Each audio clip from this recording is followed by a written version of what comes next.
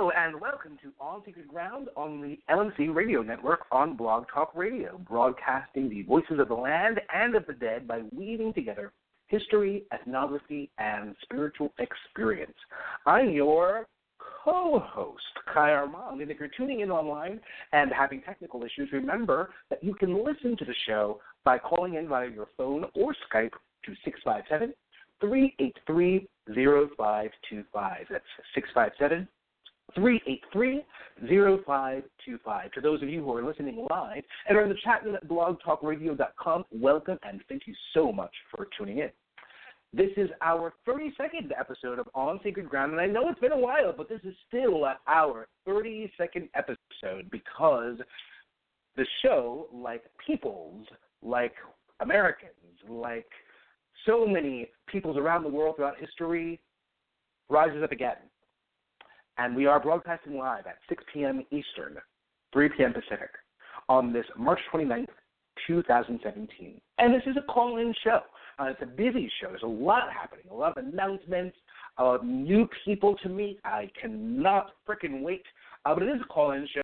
So at any point you really do have something you want to say, something you want to comment on, something you want to share, Spirit drops down into your car and you say, God, I got to call in and say something, please do.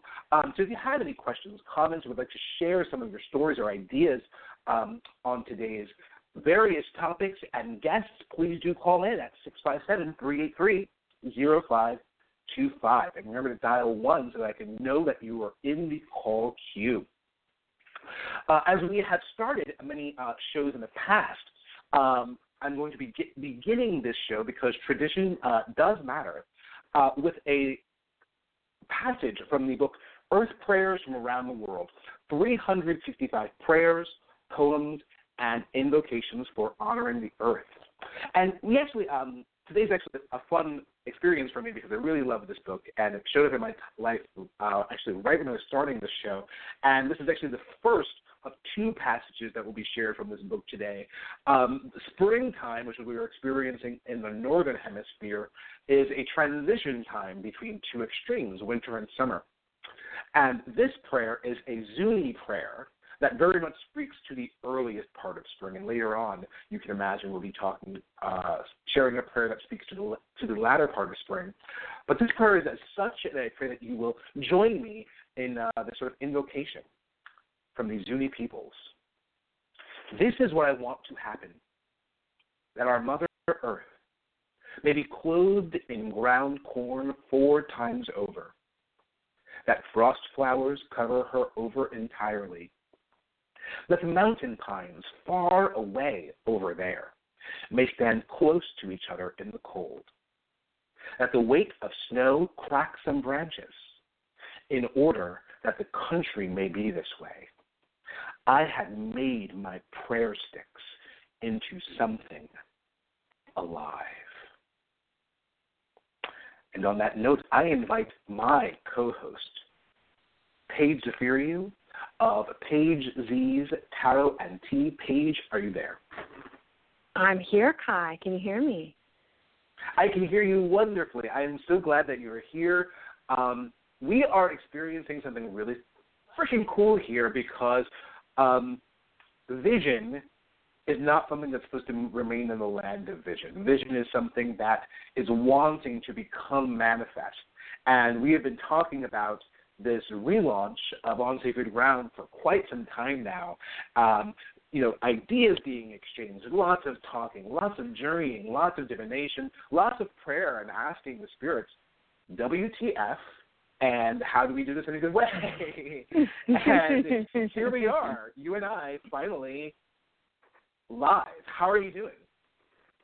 I'm very well, thank you. I'm so happy to be here. Thank you so much for inviting me onto the show.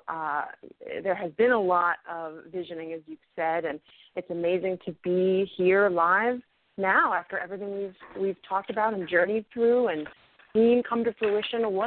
What a time, this springtime. As 2 spring babies, I feel it's very appropriate that we bring this show back online during this time of the year.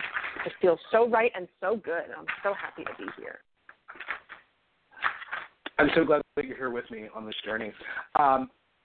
springtime, new time, and we're heading into and are living through so much newness, especially in the cultural context that you and I live in. Not all of that newness feels promising necessarily, but it is nonetheless new. And it might be time for you and I to share one of our loves from one of our favorite shows, Sesame Street, as a celebration of the newness that is this relaunch and this time in our lives. So we'll go right to there, and right afterwards, we'll come back and talk more about your own background and the show moving forward. Sounds good? Sounds good.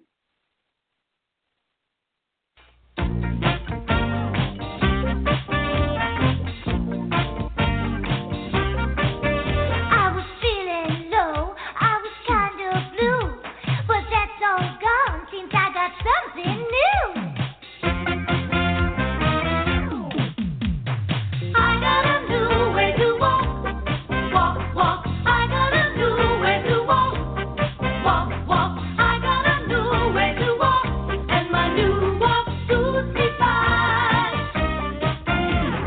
I got a new way to walk, walk, walk. I got a new way to walk, walk, walk. I got a new way to walk.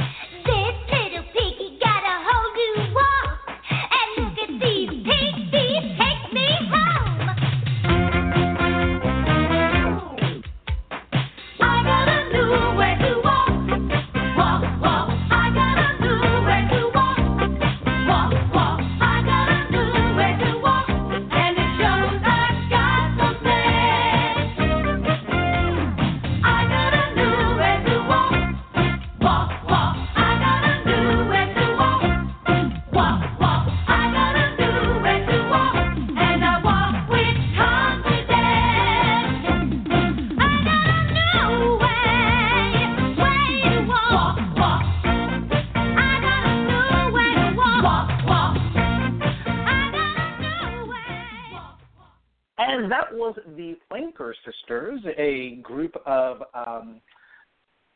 female pig singers from Sesame Street singing A New Way to Walk as a celebration of the relaunch of On Sacred Ground and the new ways in which it's happening and the new things that are happening, and our new co-host, Paige Zaferiou. So, Paige, our listening audience knows, I think, a lot about me, seeing as I'm often divulging and confessing and vomiting up aspects of my own life and trying to connect them to, more legitimate things. But let's know about you. Where are you from? Where do you live now? What do you do? So I'm a visual artist, writer, astrologer, and psychic reader. I live in Brooklyn, New York now, but I was born in Boston, Massachusetts, grew up just a few miles north of the city, and the land of New England is very much a part of my identity.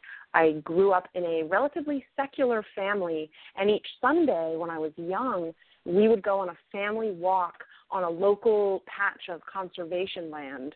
My parents weren't really big on church, but they felt that we still ought to have some kind of family activity on Sundays. And so my church was the land.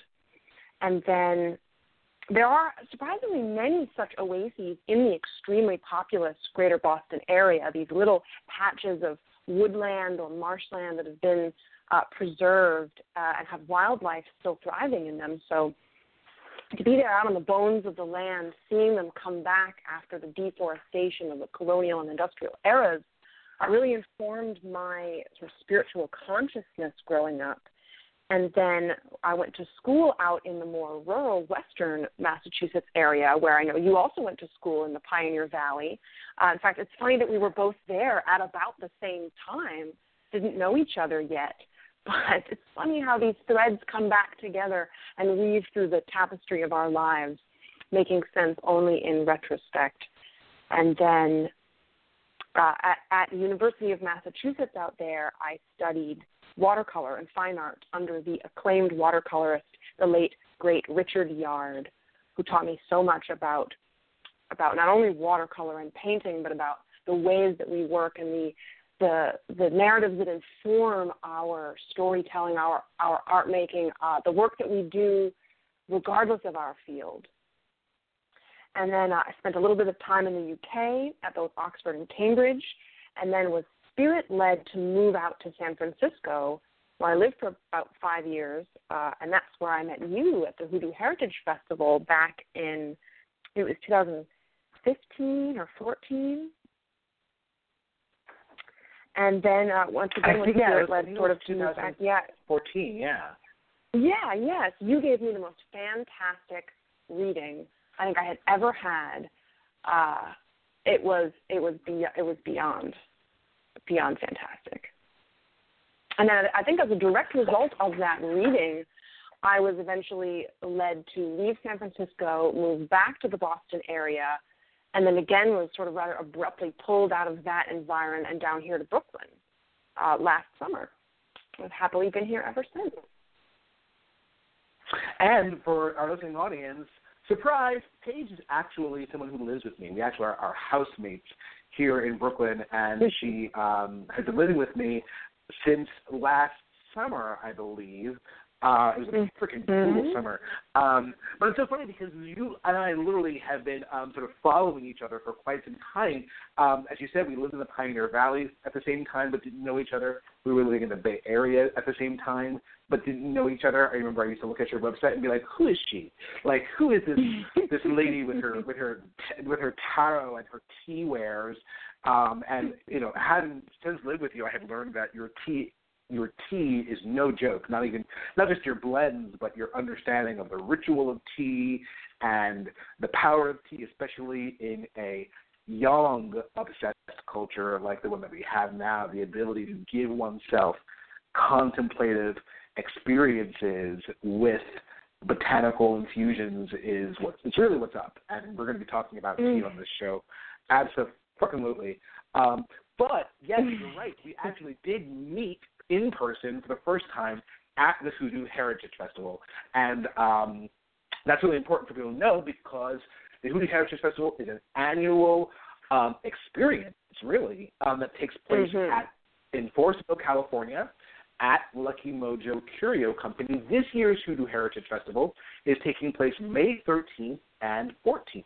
The Hoodoo Heritage Festival is a group of hands-on conjure training workshops. It happens one weekend every May, and it is the bomb motherfucking diggity. If you want to meet excellent spirit workers, many who come from a variety of spiritual traditions, but who are all trained and skilled, highly skilled, in African-American folk magic, you want to be at the Hoodoo Heritage Festival. I always tell people that the experience is like going to a church picnic, and it's a church you didn't even know you belonged to because the love is so present and strong there. And you can find out more about the Hoodoo Heritage Festival this year at missionaryindependent.org/workshops. Again, missionaryindependent.workshops.html. So you mentioned your work in watercolor and visual art with at UMass Amherst that you were studying while we were in the Pioneer Valley together, although we didn't know each other. And I remember you showed me some of the work of one of your mentors, and I was really, really freaking blown away, and actually gave context to some of your other interests, your esoteric interests. So sort of a place where art and magic intersect, and art, magic, and identity. And I loved how you said before your experience of the church as the land. Could you tell us the name of that special mentor teacher that you had at UMass Amherst again? Yes, his name was Richard Yard, and that's Yarde. He sadly passed away several years ago after a prolonged illness, but he lived a long and very productive life.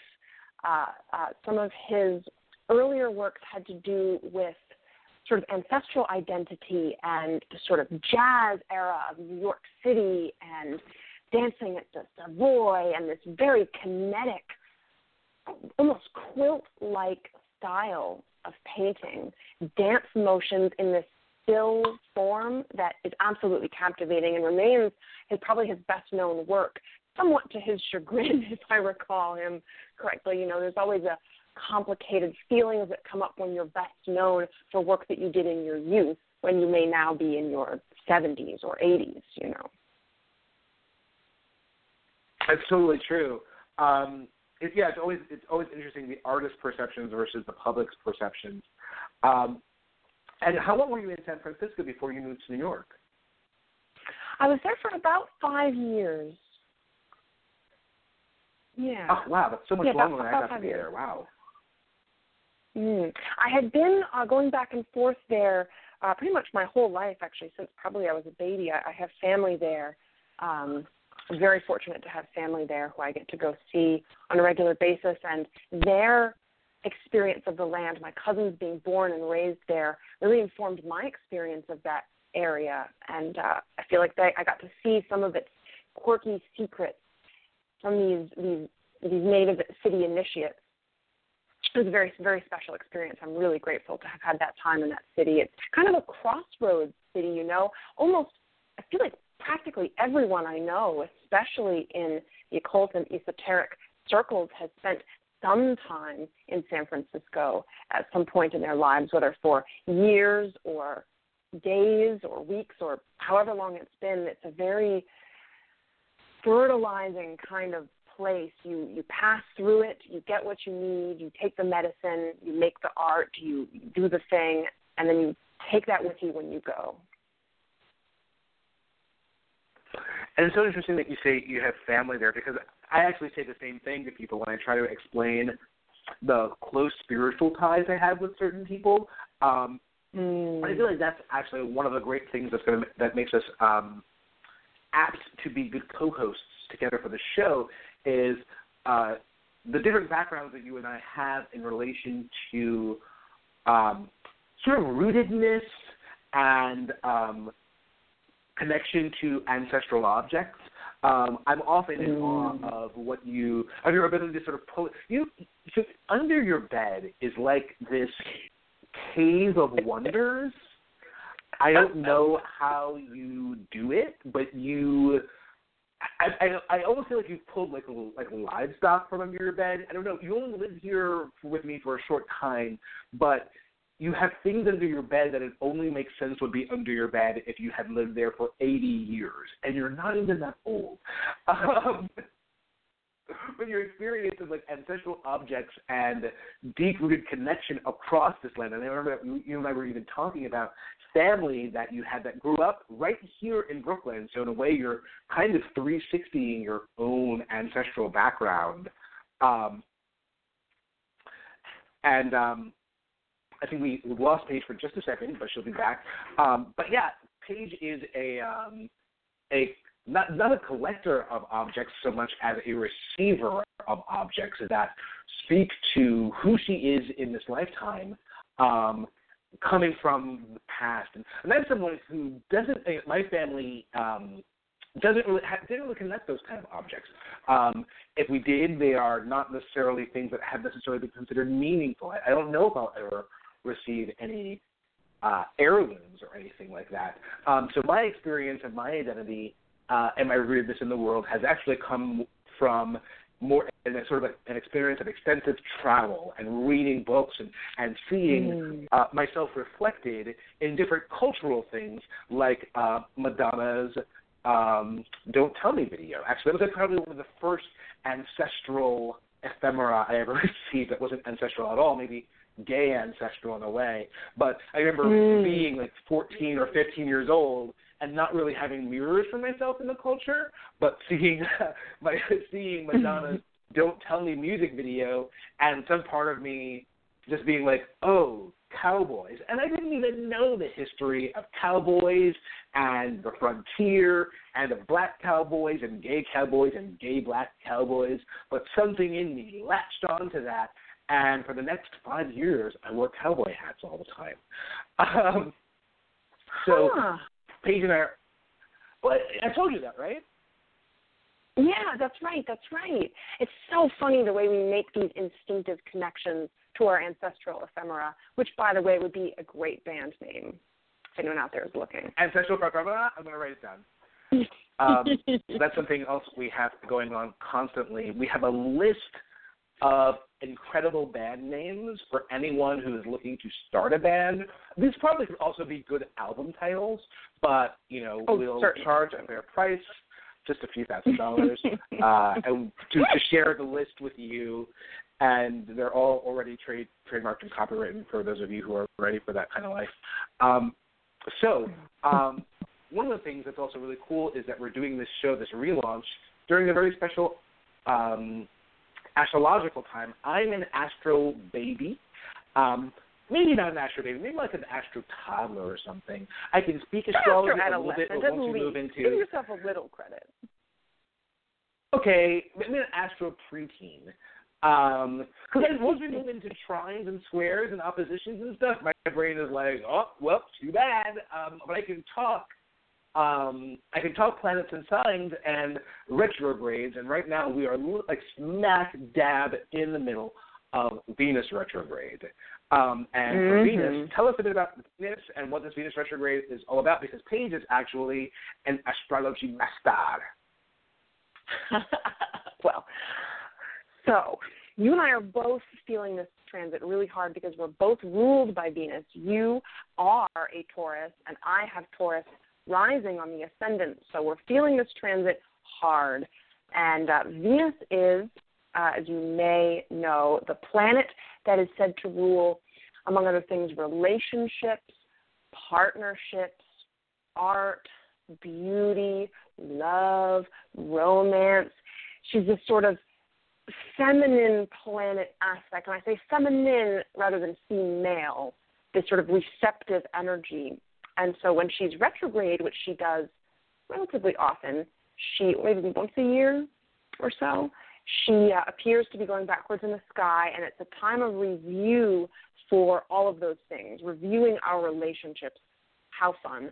Reviewing our relationship to the art that we're making, the work that we're doing, the way that we take care of ourselves, our sensuality, our sexuality, in terms of partnership, rather than the more Martian kind of gratification.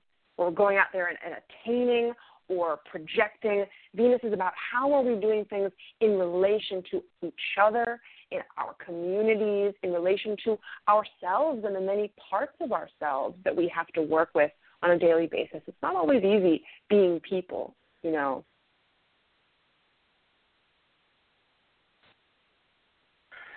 You got that right. It isn't always easy being people.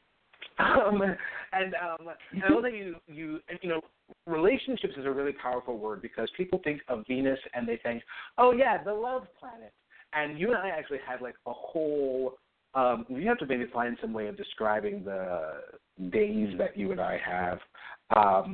We had a whole like visionary consciousness day unexpectedly where we were recognizing, it was like right at the very beginning of this Venus retrograde where we were recognizing, oh shoot, relationship isn't just like, oh, the people that we love or the people that we like or people in general. It's the relationships between everything, like literally the relationship between one molecule and another. Because everything in our world happens in relationship, one cell to another, which is, I think, one of the reasons why this Venus retrograde might be affecting my life so intensely, is because, sure, I'm Taurus, which is ruled by Venus, but my Venus is in Gemini. When I was born, the planet Venus was in the sign of Gemini, which is a sign of communication. I don't think that people usually connect Venus and Gemini very much, but they are totally connected because Venus is about relationship and Gemini is about connection, communication. And it's the twins. It's a sign of the twins. It's literally a sign of reflection, communication between the two parts looking at each other, reaching out to each other, reflecting off of each other. You're so right. And I think when we are in a world where we might be experiencing a lot of disconnection in the world and are often looking for community, looking for people who share our views or ideas, or at least people who can reflect back to us.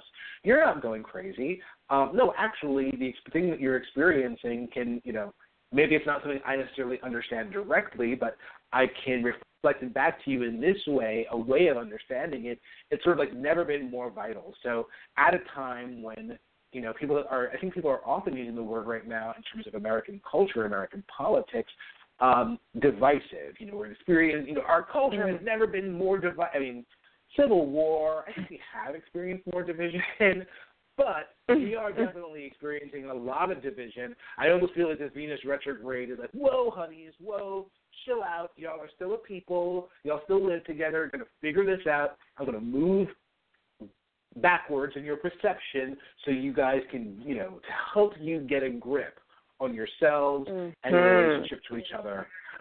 Yes, Speaking of slowing down, going inward.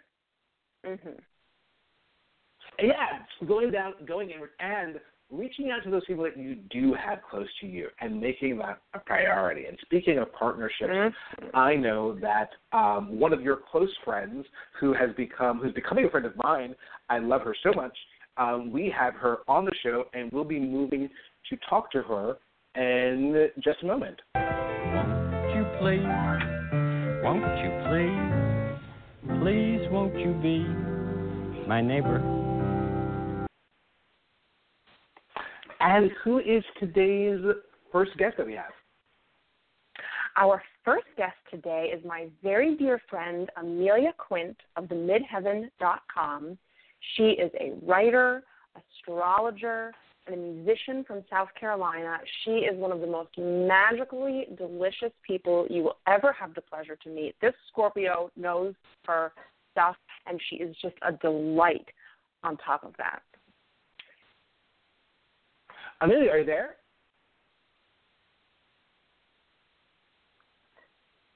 I'm not sure if she is here yet. Hello, it's me. Hello. Sorry, I didn't put myself on mute. I was trying to be polite, and I just screwed it all up. Anyways, you guys are the sweetest. What's up? Hey, girl. You're like the best walking ever. Just like a few seconds late. It was great.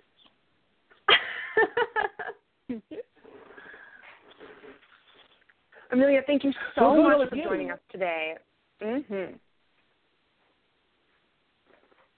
What's going on with me? Oh, my gosh.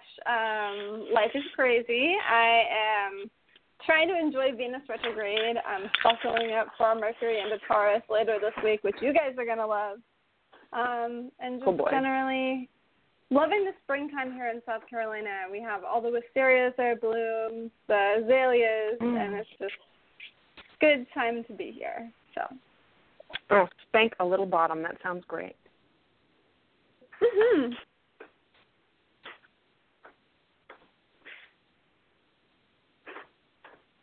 And you run themidheaven.com, and you have such a knowledge of astrology. Not that it's the only aspect of you that we want to focus on, but what message or information would you give us about, either in general or in your personal life, about this Venus retrograde? And I think we just moved into a certain, like the second half, and the second half means more than the first half. Again, I'm a preteen. I'm going to sit back and let these astrologers talk. Oh, my gosh. So, that was a lot of questions. Let me make sure I have it all right. You want to know about what you guys might want to know about my personal life, and then also about how Venus retrograde is going. Is that right? Did I win? You always win, girl. You're a winner. Okay, so let's tackle the astrology bit of that. You mentioned Venus retrograde, and I just told my subscribers about this. I do subscription horoscopes on my site, shameless plug, but really, though, Venus retrograde is going to be moving into Pisces next Monday. So right now, it's in Aries, and then it's going to be shifting from there backwards into Pisces, and here's why that is amazing and something to be totally amped about. Venus isn't super happy in Aries. Sorry if you have Venus in Aries, but I do follow the traditional astrology parameters that, like, planets like to be in other signs more than others for lots of, like, fancy astrological word meanings, but essentially Venus and Aries don't get along. If you think about it, Venus is loving. She wants to just, like, rub up all over you and show off how beautiful she is, whereas Aries is very quick and dirty, like, focused on the self, and not so much giving. So when you put those together, it can be kind of weird. And then, again, with the Venus retrograde, it's a very introspective time, a very spiritual time. That's just too many different things going on. So we're really just trying to deal with this really frenetic, electric, wild vibe. But on Monday, Venus goes backwards into Pisces, where she's exalted. So she loves to be in Pisces. She feels really good in Pisces. So things are going to change in a big way, I think. We're going to really see the benefit of Venus retrograde as opposed to the possible negative factors of, like, I don't know, the classic one is, like, wanting to text your ex or getting a haircut that's, like, awful, and you're like, why did I do this haircut to myself? So, yeah, that's Venus retrograde. It's going to stick around there for a while. Did I cover everything? I wanted to know your thoughts on I think there's going to be about a week maybe that Venus retrograde and Mercury retrograde will overlap. That second week of April. Ooh. Yes. Okay, I forget the exact date, but yeah. So I think it's April 9, Mercury attention. retrograde starts. 9 to the 15th is the overlap. Oh, man. Really? Yeah. Well, I think that together is actually going to be, for some reason, I feel like Venus retrograde mitigates it a little bit. And the reason why is that whenever a planet is retrograde, Paige, you taught me this, it takes on a more spiritual nature. You know, it can be that, oh my gosh, the energy is misdirected, and so especially Mercury retrograde, you end up misplacing things or having technological snafus. But together, I think what you're going to see is this very, very spiritual, introspective time where you can look within and make some major changes that you need to make. Like, I feel like it's super shamanic. Great time for magical work, great time for working with your dreams or looking for omens. Yeah, I looked over at my computer screen and there just happened to be a raven on there, so that's the thing. Boom, there you go. Anyways, yeah, that's my take on it. I think it's going to be good. Everybody get out your favorite magical tools and prep. It's going to be magic school. Magic school, and a good time to thrift, I'm told. Oh my gosh, you guys. Venus retrograde especially, and also Mercury retrograde is a great time to buy stuff secondhand. That's like my secret is hit up eBay or the vintage store during that time, and you will find amazing stuff. Kai and I have been on the lookout for an old-fashioned telephone, so maybe that's our lucky week. Kai, let's put some vibes out there. Yeah, I think it will be. feel positive about it.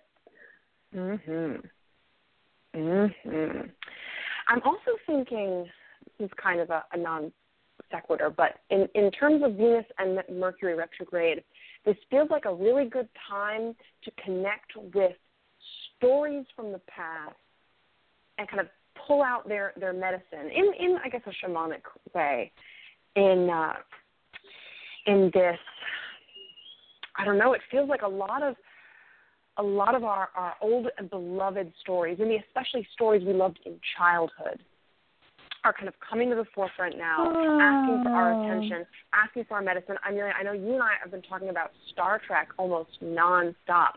Classic Trek. Yes. Not this reboot situation, but the classic Trek, Next Generation, and Deep Space Nine, and the original series, and all that good stuff. And and it's not just you and I see this a lot online lately. All of a sudden, it seems like people are popping up out of the ground. Like, so what's that you say? Star Trek, you say?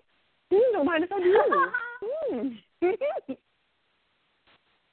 Well, yeah, and True. you're like Do you know? hella involved in the Tumblr community, which is not something I know about, but I'm learning through you, sort of the Tumblr community and how that is sort of an ongoing dialogue and becoming archive about the connection between identity and pop culture and old culture stories.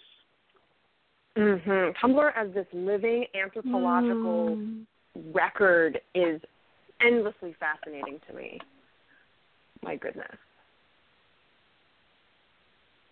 Paige got me to get a Tumblr, you guys. It's a secret Tumblr. I bet you can't find me.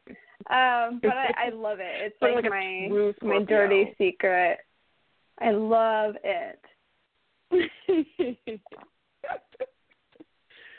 And someone who's giving us another part of our person in our community, Paige is in my community, who is giving us a bit of a transatlantic perspective is my friend Krishana Deshelle, who is going to be joining us in just a moment. Won't you please, won't you be my neighbor? Krishana, are you there? I am right here. How are you? Krishana. Hi, my beautiful people. I love you guys so much. You know that, right? You're aware of this. We love you. Well, Krishana hails from Las Vegas, Nevada, Los Angeles, California, and most recently, Paris, France. Krishana, where are you? Where in the world is Krishana Deshelle? I really loved Carmen Sandiego when I was a kid, by the way. I will one day have that hat and her jacket. I am currently in Las Vegas. I'll be in Los Angeles on Friday, and then, who knows where I'll be after that. I kind of, as I've told you many times, time and space means nothing to me. So, yeah. And you are a makeup artist, singer. We just have to keep on that tab that she is a singer as well. It's a very special medicine that Krishana holds. But you're also a makeup artist, music video producer. You are a spirit worker who is launching her own practice. And I know from personal experience and from when you stayed at our house just a couple of weeks ago that this Venus retrograde is also strongly affecting you. You know what? It's affecting me and it's affecting me in a lot of interesting ways. So it's like on one hand, it's affecting me where I'm actually. I think you were correct in saying there was a first half and a second half. So the first half was more of me looking at my relationships in a way that I hadn't done so in a very long time. People that I was intimately involved with, having to kind of like let those relationships really, really go, which is not always the easiest thing for me, because then I'm all like, but they could still be around, right? And it was kind of like becoming really like very clear to me that it was time to kind of let those go and then let my relationship kind of flourish without kind of having these things around. It was also really about boundaries. What are boundaries? What do boundaries mean? And what does it mean in relation to other people? And so relationships with or boundaries rather with family, boundaries with friends, what are those really? And so that's been kind of a lot of my Venus retrograde, and also understanding that, the boundaries are things that you set up are yours. You set up these relationships. And, a lot of times we like to place the blame on others when those relationships kind of go awry, but we also, in several ways, also didn't give proper notice or proper, and a lot of times because we didn't know, but we didn't give proper proper talks to people about what our boundaries are and, and what you would do to cross them and things like that, but ultimately at the end of the day, they are yours to keep, And so, that's been a lot of my kind of Venus retrograde and also the Venus retrograde of a lot of my clients as well. Beautiful. Beautiful. I didn't mention also, Amelia is also, I think actually everyone on this show is a singer. We've got to maybe in some future episode, all four of us join in and do some four-part harmony. Yeah, right? Now you're talking. That'd be the dream. The dream. Yeah. We'll work on that. Coming at you. Yeah, exactly, right. Can I throw out something about Venus retrograde right quick? Since we're on the topic. So I feel like a lot of times people tend to dwell on, to the point of stressing themselves out. I've seen my clients do this, about Venus retrograde being about relationships. Here's classic, romantic relationship. But it isn't always about that. A lot of times it shows up in funny ways. And if that is your experience, that's totally valid, and that is the classic meaning. But sometimes it's more subtle, or it's just a little bit different than it seems. So my experience this time around, so I've had Venus retrograding through depending whether it's solar or based on my ascendant, my 6th and 5th houses. So that's your daily grind and what you do for fun. And those things could not be a worse pairing. I cannot think of one. And so with Venus retrograde there, I have had massive, the most massive disruptive changes to my daily grind. I won't say where, but I have started a new position in my professional life. And it's a great experience, and I'm learning so much, but it's just definitely a different demand of work than I'm used to. That's one way that Venus retrograde can work. But, with the 5th house there, too, I'm learning to find the fun parts in every day, the things that do give you pleasure, even if it's just a small amount, or to make the time that you have for pleasure super sacred, to set that apart. Usually with Venus retrograde, there's some or any retrograde, there's a lesson. So if you can figure out the lesson and start working it out early, it won't suck as many butts. I don't know if I'm allowed to say that on the show, but I just did. This show isn't about sucking butts. I don't know what it is.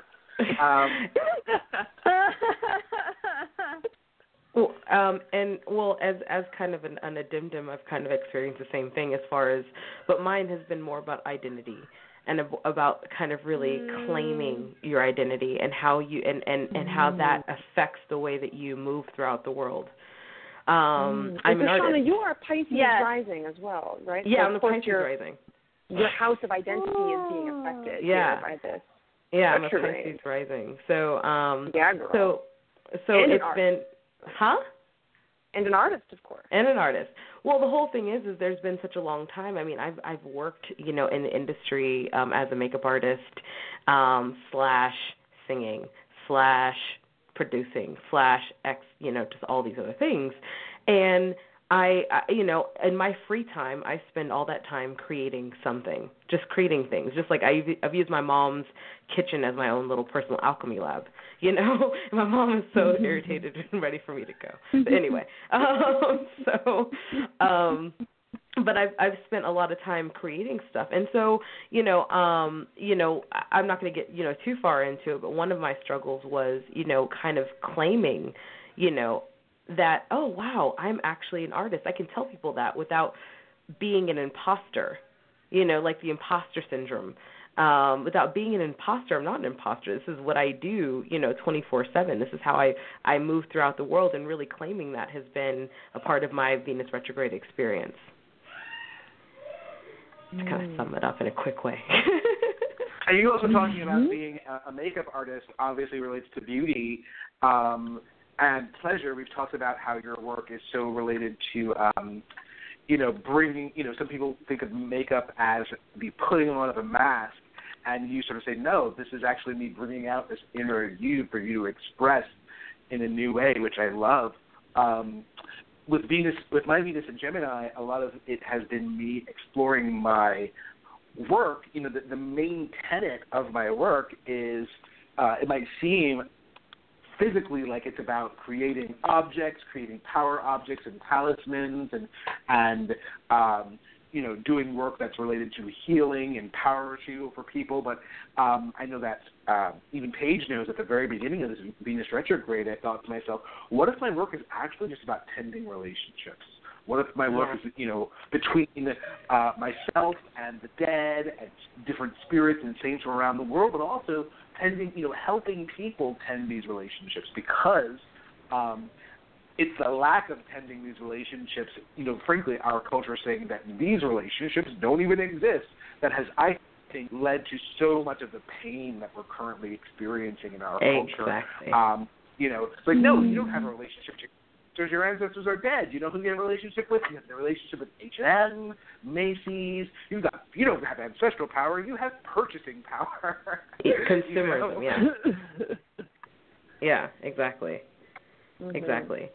I mean, a lot of identity within our culture has kind of been lost, I think, on the backs of people not really knowing kind of like their history, basically. Like, history books are all screwed up, and depending upon where you are, you'll learn a different version of what your personal ancestral history was about, and it may and may not be accurate. A lot of times it's not, and so yeah, it's a really kind of important point.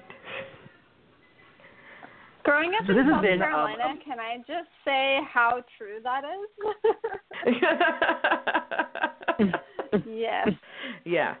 In what way?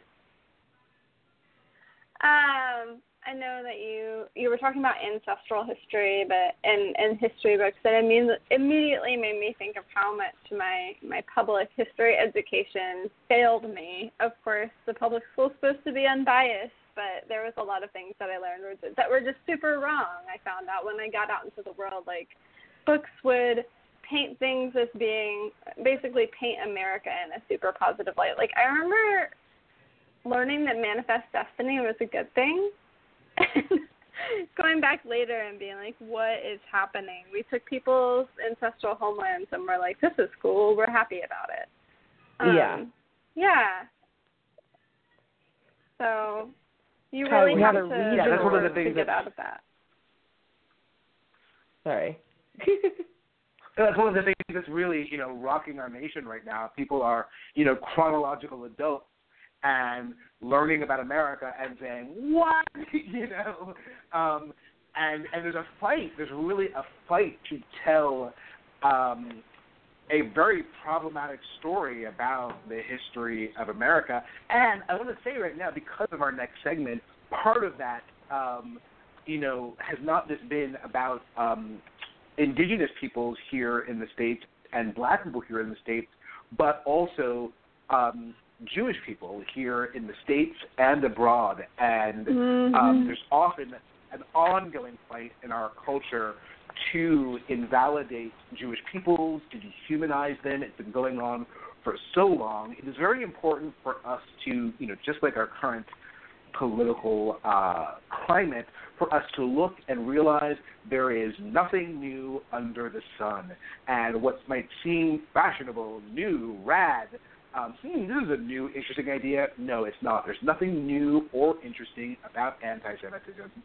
Jewish peoples are beautiful, have brought so much to our world and to our collective American culture. And we're going to move into that segment. And one thing I just want to reiterate that this has been Amelia Quint of themidheaven.com, Christiana Deschel of upcoming, is it okay if I mention it, Christiana? Yeah, the Belladonna Curio, yes. The Belladonna Curio, which will be launching soon. And I'm hoping that they're going to stay on as we move into our next segment, because I'd love for, for more dialogue to erupt. So chill for 1 second. We will be moving in, and just hang on. Sure.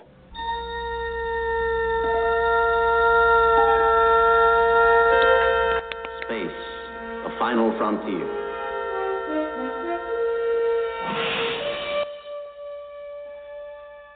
These are the voyages of the starship Enterprise. Its 5-year mission: to explore strange new worlds, to seek out new life and new civilizations, to boldly go where no man has gone before.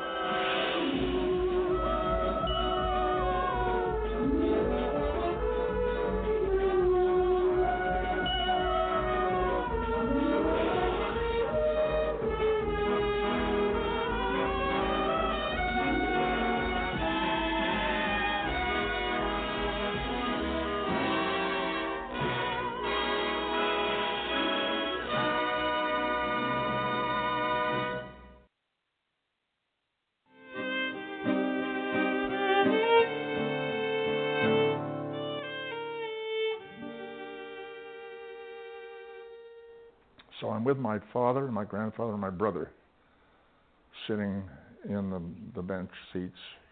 Women were upstairs. 5 or 6 guys get up on the bema on the stage, and they're facing the congregation. They get their talit over their heads, and they start this chanting. I think it's called duchening. And my father said to me, "Don't look."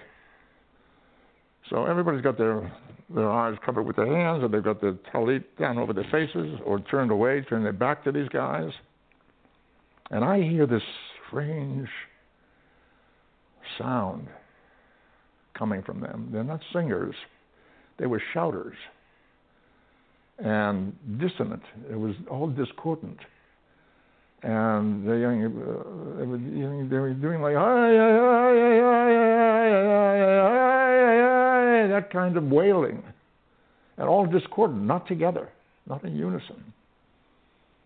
And then the leader would shout out, Yaborechecho! And the rest of them would respond, Yaborechecho, Yishparecho! It was chilling. Whoa, something major is happening here. So I peeked, and I saw them with their hands stuck out from beneath their talit like this towards the congregation. I thought, wow. Something really got hold of me. I thought, I had no idea what was going on, but the sound of it and the look of it was magical. This is the shape of the letter Shin, Hebrew alphabet, Shin. Very interesting letter in the language. It's the first letter in the word Shaddai, the first letter in the word Shalom, first letter in the word Shekhinah, which is the name of the feminine aspect of God,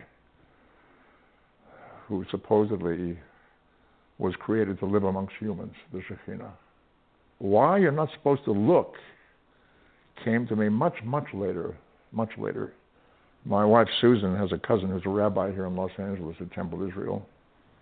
And I was telling him this story, and he said the reason you don't look is the legend is that during that benediction, Yaborechecho, the Shekhinah comes into the sanctuary to bless the congregation. And you don't want to see that because it's so powerful, you could really be seriously injured, or it could be fatal.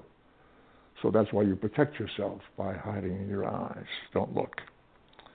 I survived. I never dreamed that I would do that someday or be involved in it in some way.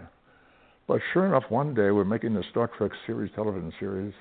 We come to a very lovely script called Amok Time, where my character, Spock, who comes from the Vulcan planet, has to go home to fulfill a marriage betrothal, to be married. And the lady who's going to conduct the service is a lady named T'Pau, played by a wonderful Jewish Viennese actress named Celia Lovsky. I'm supposed to meet her when we arrive at the planet. We exchange hellos. It was the first time we were seeing other Vulcans, other people of my race. So I was hoping to find some touches that could develop the story of the Vulcan sociology, history, whatever, ritual. So I said to the director, I think we should have some special greeting that Vulcans do, because he said, what do you mean? I said, well, you know, humans, we have these rituals, things that we do. We shake hands, we nod to each other, we bow to each other, we salute each other. What do Vulcans do? So I suggested this. He said, okay. And that's how we did it as a greeting, a Vulcan greeting. Boy, that just took off through the culture. It was amazing. Within days after it was on the air, I was getting it on the street. People doing this to me, waving to me in this Vulcan gesture. That's interesting. And it's been that way to this day. It's almost 50 years later. People are still doing it. It just touched the magic chord. Most people, to this day, still don't know what it's all about. A lot of people do, because I've talked about it a lot. I've been asked the question, where did that come from? And I have very readily put out this story. It's sort of like a secret handshake or something, you know, that people enjoy to exchange with each other, as if to say, I'm in on it. I know this. I know the joke. You know, Star Trek, right? You know, hey, Star Trek. You know, it's great. It's great. People don't realize they're blessing each other with this. It's great.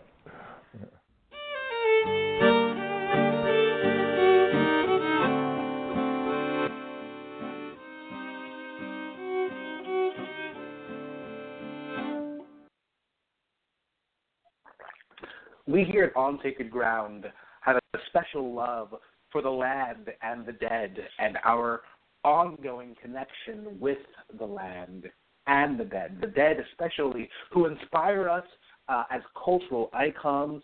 Paige and I often use the term ancestral helping spirits of humanity, because we absolutely have those ancestral helping spirits that lived well and died well, that add to our sense of personage and identity, that help us by reflecting the gifts that we brought into this lifetime today. However, there are also those very special individuals who might not be related to us biologically. However, we can't let go of them because they mean so much, either just symbolically or biographically, and sometimes very personally from a sort of spiritist sense, in terms of the work they did and the messages that they had. Who was the man who just shared that unique story, Paige? That was Leonard Nimoy, everyone's beloved Mr. Spock, and that was an interview he conducted with the Yiddish Book Center, which you may not know, Kai, that's the case, that the Yiddish Book Center is in fact located on the edge of the campus of Hampshire College in Amherst. No, I do know that. I absolutely know that. When you said Yiddish Book Center, I literally went, it can't be the Yiddish Book Center at my alma mater, but it is. Mm-hmm. It sure is. Leonard, like me, was born in Boston, and then at about 18, he went to Hollywood to make it as an actor. So he spent most of his life in Los Angeles, but some time in New York as well, and his art gallery was in Northampton, Massachusetts, in the Pioneer Valley where we both went to school. I remember stumbling in there one day and finding his photographs of the feminine aspect of God and being absolutely blown away by his artistic work. And his birthday was actually just this past Monday, correct? That's this past Sunday, the 26th of March. An Aries like me, little Boston boy in Aries. And when did he pass? He passed in February 2015. Now, it's interesting because we experience him on multiple levels. It's just so interesting to me that you came into my life for so many reasons, but with this special medicine related to the show, because growing up, when I was the opposite of a Trekkie. I actually made a blog post about this on my website, kaiarmand.com, where I posted about how outer space has never made any sense to me, and how my helping spirits in the past couple of years have been like, bitch, you better start making some sense of it, because it's just as valid as all this terrestrial stuff. And I'm just sort of, this whining Taurus bull on the earth, like, why? I don't want to go to outer space. But, since then, non-terrestrial helping spirits have shown up, and my helping spirits have pointed to different constellations as having certain kinds of meaning for me, and then you show up with this deep love for this show that I can't even say I couldn't stand it, but it was just so outside of my ability to understand or hold space for it. And you have this deep love for the show. You have this deep love for the romantic subtext between Captain Kirk and Mr. Spock. And I know that the character Spock is really important to you in your life and in your process.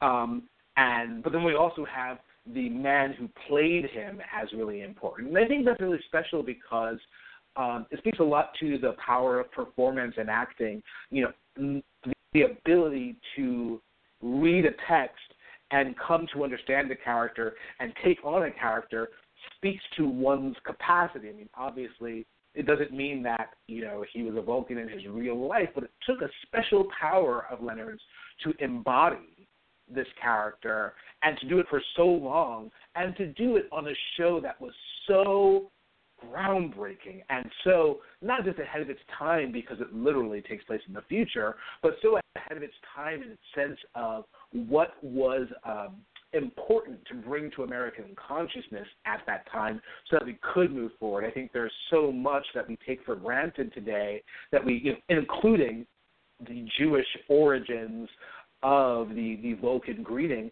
but I think there's so much that we didn't even realize wouldn't be possible today if that show hadn't happened. Amen to that. So tell us a bit more about Star Trek and what Star Trek means to people today, and Mr. Spock and Leonard. Oh gosh, there's so much I could say about this. First, I'd like to point out it's true that both Leonard Nimoy and William Shatner are Jewish men portraying these iconic characters that are so often misrepresented in the modern mainstream's eye, especially Captain Kirk himself, who has somehow got this mainstream reputation for being this sort of arrogant, womanizing, sort of braggadocious captain, when in reality he is this very feminist, soft, gentle character. It's really moving going back and watching the original series. He's a very, very beautifully portrayed actor by William Shatner. He really gets a bad rep that I do not understand. He's a wonderfully moving character, and there's so many parts of this show that at the time were groundbreaking. You had Lieutenant Uhura, the first black woman on TV who was playing a character who was not a servant to anyone, who was an officer, a trained officer in her own right, who famously shared the first on-screen interracial kiss with Captain Kirk, who in one particular scene is shown giving instructions to the character of Dr. McCoy, who is played by a white gentleman from Georgia. And to think about that, today that we wouldn't bat an eye at this, but in the late 60s, to have a black woman giving instructions to a white Southern man and to have her be in the right and to have him being wrong and to show him obeying her orders without question was really something. And there's so many of these little moments on this show that we don't necessarily think about today, but which are so important for shaping our future in terms of society as well as technology. Of course, we can see the technological legacy of Star Trek and everything from our old flip phones that were literally based on the Star Trek communicators to the advent of the so-called medical hypo, the ability to perform medical procedures non-invasively, was one of Star Trek's vision. But ultimately, the grand overarching vision of Star Trek, as Gene Roddenberry, the creator, saw it, was this future in which we're truly on equal footing. And he wasn't able to really push those limits in the 60s. It got a little bit easier in the 80s when they came back with The Next Generation, what was allowed on television at the time. But he really saw this future in which we've moved past this conversation of who belongs, who doesn't belong, and we're all people, whether we're human, Vulcan, half human, man, woman, transgendered, whatever. We're all people. We all deserve the same respect, the same consideration that all the other people do in the galaxy, in the universe. And speaking of people, I know that we still have our guests online. Amelia and Krishana, are you there? I'm here. I'm right here. Hi, I'm here. Awesome. So I know, Amelia, I know that Star Trek is also very important to you, and it's something that you and Paige share a love of this wonderful show. Krishana, did you ever watch Star Trek? I didn't actually watch much of Star Trek, but the times I did actually get a chance to kind of watch it, I think I was so young that I didn't quite understand it to the level of which I do today, and the kind of its importance in having friends whose parents were in the show and things like that. And it's what's striking to me, and I feel like I should mention this because it's not only something that I heard when we were listening to that clip, but also something that I was kind of reading earlier. They kind of introduced in a very kind of subtle way the idea of there was a very esoteric element to it. Esoteric being that secret language, being that language that only few people understand. Even when you talk about, understanding space and it kind of being your thing or not being your thing, it's a language. It's an esoteric in its very nature. By definition, it's esoteric.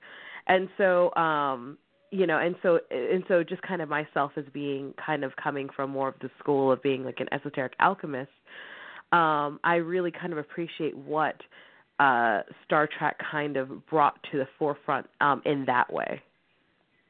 So that's my 2 cents. And one of the things we get, especially in that interview with me, with Leonard, is this conversation of how the old, and how the old and either the specially known or the commonly known becomes later on esoteric information that becomes hidden or has has special meaning or collects additional meaning. Sometimes we're often experiencing information moving in waves from the occult, from the hidden into popular consciousness, and sometimes back. And then later on, that information resurfaces. Someone opens that old tome and says, maybe this is the answer to our current predicament. I want to take a quick moment to plug one of our sponsors, which is Lucky Mojo Curio Company, a bastion of esoteric products based in sunny Forestville, California, providing traditional spiritual products for remediating all kinds of conditions. You can locate them online at luckymojo.com or visit them in person to see the world's smallest church, Missionary Independent Spiritual Church. Amelia, tell me a bit about your connection to Star Trek. Oh, my goodness. Where to begin? Well, I suppose I'll talk about Star Trek in the context of magic. And, yes, I think they're very, very related to one another. So I found Star Trek through my husband, Zach. He is one half of our band. I'm the other half, Fidelio. But I remember he wanted to watch Star Trek The Next Generation. I watched the original series, and for some reason, I think it was just the time that I grew up, I had this idea that Star Trek beyond the original series was for weirdos or something, and I thought, I'll just watch one just to humor him and see what happens. Like, I don't know, I just didn't have an interest in it. And then I watched it, and it blew my mind to pieces. Like, I had to pick up all the little pieces and knit them back together, and I think I'm still in that process. And And the reason why is because there's just so much ground that's covered. The thing about Star Trek that is my favorite is that it's such a beautiful thought exercise. I think it opens you up to possibilities that you may not have thought of or experienced before. And also, it can have the opposite effect. It can show you that, wow, this weird thing I've been thinking about, this like crazy quantum connection of can we be on two timelines at once? Other people have thought about that. Like, I'm not the only one. I'm not alone. So that's cool, too. But I did a tweet a little while back, a couple months ago. I think I said, everything you need to learn about real occultism, you can learn from watching Star Trek Next Generation. And I still firmly believe that. So, now, did you say that you and your husband already have a band name, so it's not something we can't sell you any of ours, can we? Huh? Yes. Our band name is Fidelio. I'll give you 10 points if you know where that's from, because it's related, sort of. I lose. You lose. Oh, no. Have you guys seen Eyes Wide Shut? A long time No. ago. Oh my gosh, I love that movie, but I forgot. Like, I haven't seen it in such a long time. I just adore everything that Stanley Kubrick does, and so does my husband. And yeah, so Fidelio is the occult sex party password. Oh, in the film. Got it. Okay. It's coming back to you now. Yeah, it's coming back. Anyways, yeah. It's all coming back to me now. Okay, that's all I got. Where's the 4/4 harmony, guys? Where was it? Yeah, no, I really kind of I think that we need more shows. Like, I was actually, not to get off topic at all, but speaking of pop culture and shows such as, like, Star Trek, there was this time, this kind of magical period of television, and later then we have what I consider to be very iconic, and also on that level, not necessarily of magic, but looking at a world work together in culture and sexuality and things like that, which is in Living Color, which was actually very important for me as growing up as a child, Oh my gosh, that's so beautiful. I love it. I never would have pulled that thread out of both of those things, but I see it and it's wonderful. Yeah, just because the fact that, like, you had people who were kind of all kind of working together and creating this, really beautiful show. It was a comedy show, but this really beautiful show, and kind of there wasn't any punchlines that weren't accessible, and I mean we definitely have SNL, of course, but I kind of feel like, for me, my version of, I didn't watch Star Trek, but I definitely watched In Living Color every week, so I had more to say on that, and then I totally dropped all of that. No. Literally, the fact that you just brought up In Living Color touches my heart. I had this, it's almost like the 90s dropped in as a helping spirit a few months ago, and Paige saw me go, Paige saw me go through it. I was like going through all of these, I thought it was just one music video, but much like Star Trek The Next Generation for Amelia, I went through this, like, it was like once you pop, you can't stop, and I started with one music video, and I just started going through this 90s nostalgia, very intense, right? And part of that included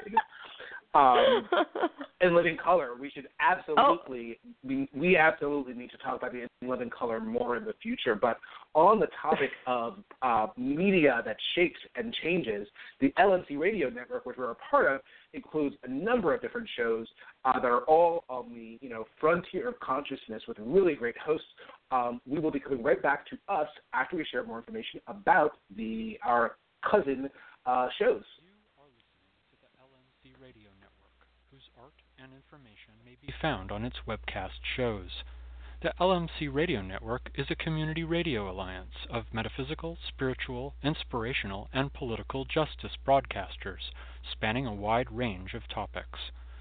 Tune in Sundays for the Lucky Mojo Hoodoo Rootwork Hour, hosted by Catherine Ironwood and Conjurman Ali.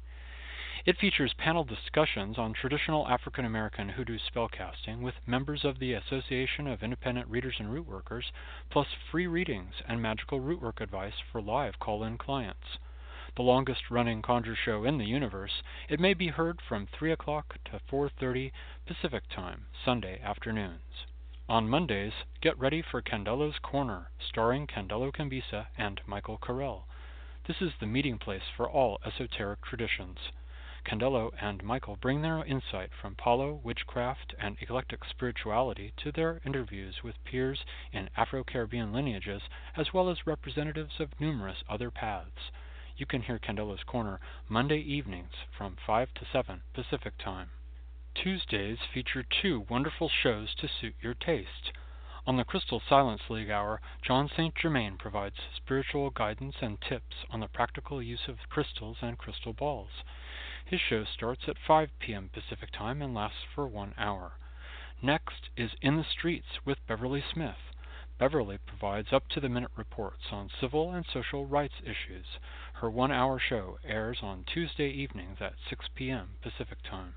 Tune in Wednesday nights for New Thought, Glamour Magic, and Fitness Coaching on Fit and Foxy with Madame Nadia and Jaye Danya. Fit and Foxy is a magical lifestyle show that motivates spiritually, emotionally, and physically, aimed at empowering you to become your most magnificent self. You can hear Fit and Foxy from 6 to 7 p.m. Wednesdays. On Thursdays, it's The Now You Know Show with Professor Porterfield.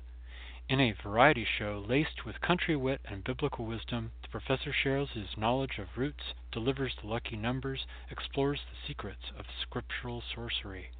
From 6 to 7:30 p.m. Pacific Time, there is no end to the surprises. Join professional witches Elvira Love and Phoenix LaFay on Friday nights as they discuss witchcraft and paganism in all its forms, share personal stories, traditional history, and describe modern controversies.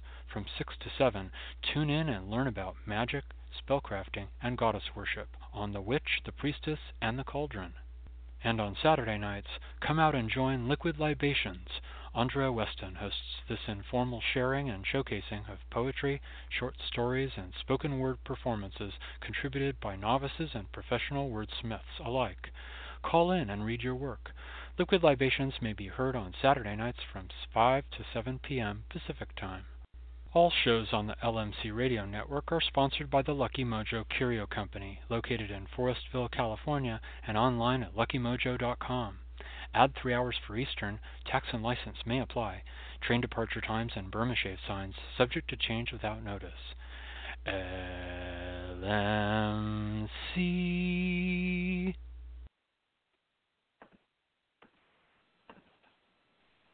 And welcome back to On Sacred Ground relaunch party. We've got about 8 minutes left of the episode, and we've had some really beautiful guests: Amelia Quint of themidheaven.com and Krishana Deshelle of Belladonna Curio, and of course my special co-host Paige Zaferiou of Paige Z's Tarot and Tea. Is everyone here?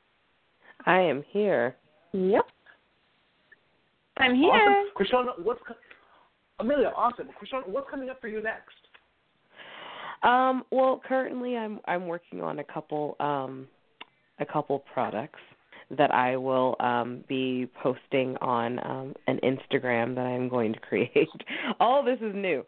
If for the moment, people are interested in, in following me and what I'm up to, then they can find me on your Facebook or which is I think my Facebook is facebook.com/Belladonna Krishana, which is probably too long to actually remember. So just find me on Kai's Facebook, or Paige's if you guys are following them. Also, going back to Europe fairly soon, and I have a couple makeup gigs coming up with some pretty big companies and things like that, and creating all kinds of things and loving chaos and darkness like usual. As always. And Amelia, what's next for you? For me, I am deep into the subscription program that I have on the Midheaven. So if you join, you get weekly horoscopes. You get access to a forum where you can ask me any question you want, and I'll make it into about astrology and tarot and witchcraft and such things, of course. And I'll make it into a video lesson for everybody to use or just tell you about it. The first lesson that we did was on protective magic, and I gave my thoughts on binding Trump. And yeah, so if you want to know those, you should check it out. That part's free. So yeah, that's where a lot of my energy is going. It's like really lavishing all the love that I have on the subscribers. I have a couple of essays coming out here soon. I can't talk about them yet. I wish that I could, but as soon as I can, you guys will be the first to know, I promise. So, yep. Beautiful. Yes, please keep us up to date. And because On Sacred Ground is now every other Wednesday at 6 p.m. Eastern Standard Time, 3 p.m. Pacific, our next episode will actually be on Wednesday, April 12th, at 6 p.m. Eastern Standard Time, 3 p.m. Pacific. And we've had these wonderful guests, these wonderful living guests on this side of the ground, Amelia Quint and Krishana Vishal. And we've also been able to talk a bit about someone who's very important in our home and in Paige's personal life and practice, Leonard. So much love to Leonard Nimoy and the character that he brought to life in so many homes across this nation and the world, Mr. Spock of Star Trek. And we are grateful for him, and we thank him for the blessings that he is giving, so much of the blessings that he gave to us while he was alive and what he continues to do on the other side of the veil for humanity and possibly elsewhere. We really don't know. Tremendous gratitude to him. This has been another episode of On Sacred Ground. I'm your co-host, Armand, and who else is joining me here? Krishana. Amelia. Thank you for having me on the show. This has actually been really, really awesome. And, you know, I hope everybody is finding their own, you know, pieces and things like that. Mm-hmm. And yes, y'all have been wonderful. Krishana, it has been so good to meet you. And Kai and Paige, I love you guys to a million itty-bitty pieces. Thank you so much for having me. Thanks for joining us, Amelia. Paige, are you there? Yes. Awesome. Is there anything that you'd like to say to our listening audience on our way out? I'd just like to say that that you can find me online at PaigeZaferiou.com. That's ZAFERIOU. And Kai, where can they find you these days on the old interwebs? Oh, yes. I can be found at impactshamanism.com, and Paige and I together can be found at greenwoodconjure.com. We look forward to everyone tuning in 2 weeks from now on April 12th. It has been a wonderful episode. Thank you again so much for joining us, whether you've been listening live or are listening later in the comfort of your home or car. We pray that you are well and keeping heart strong. Until then, keep a light in your window. We will be keeping a light in ours for you for courage in our time.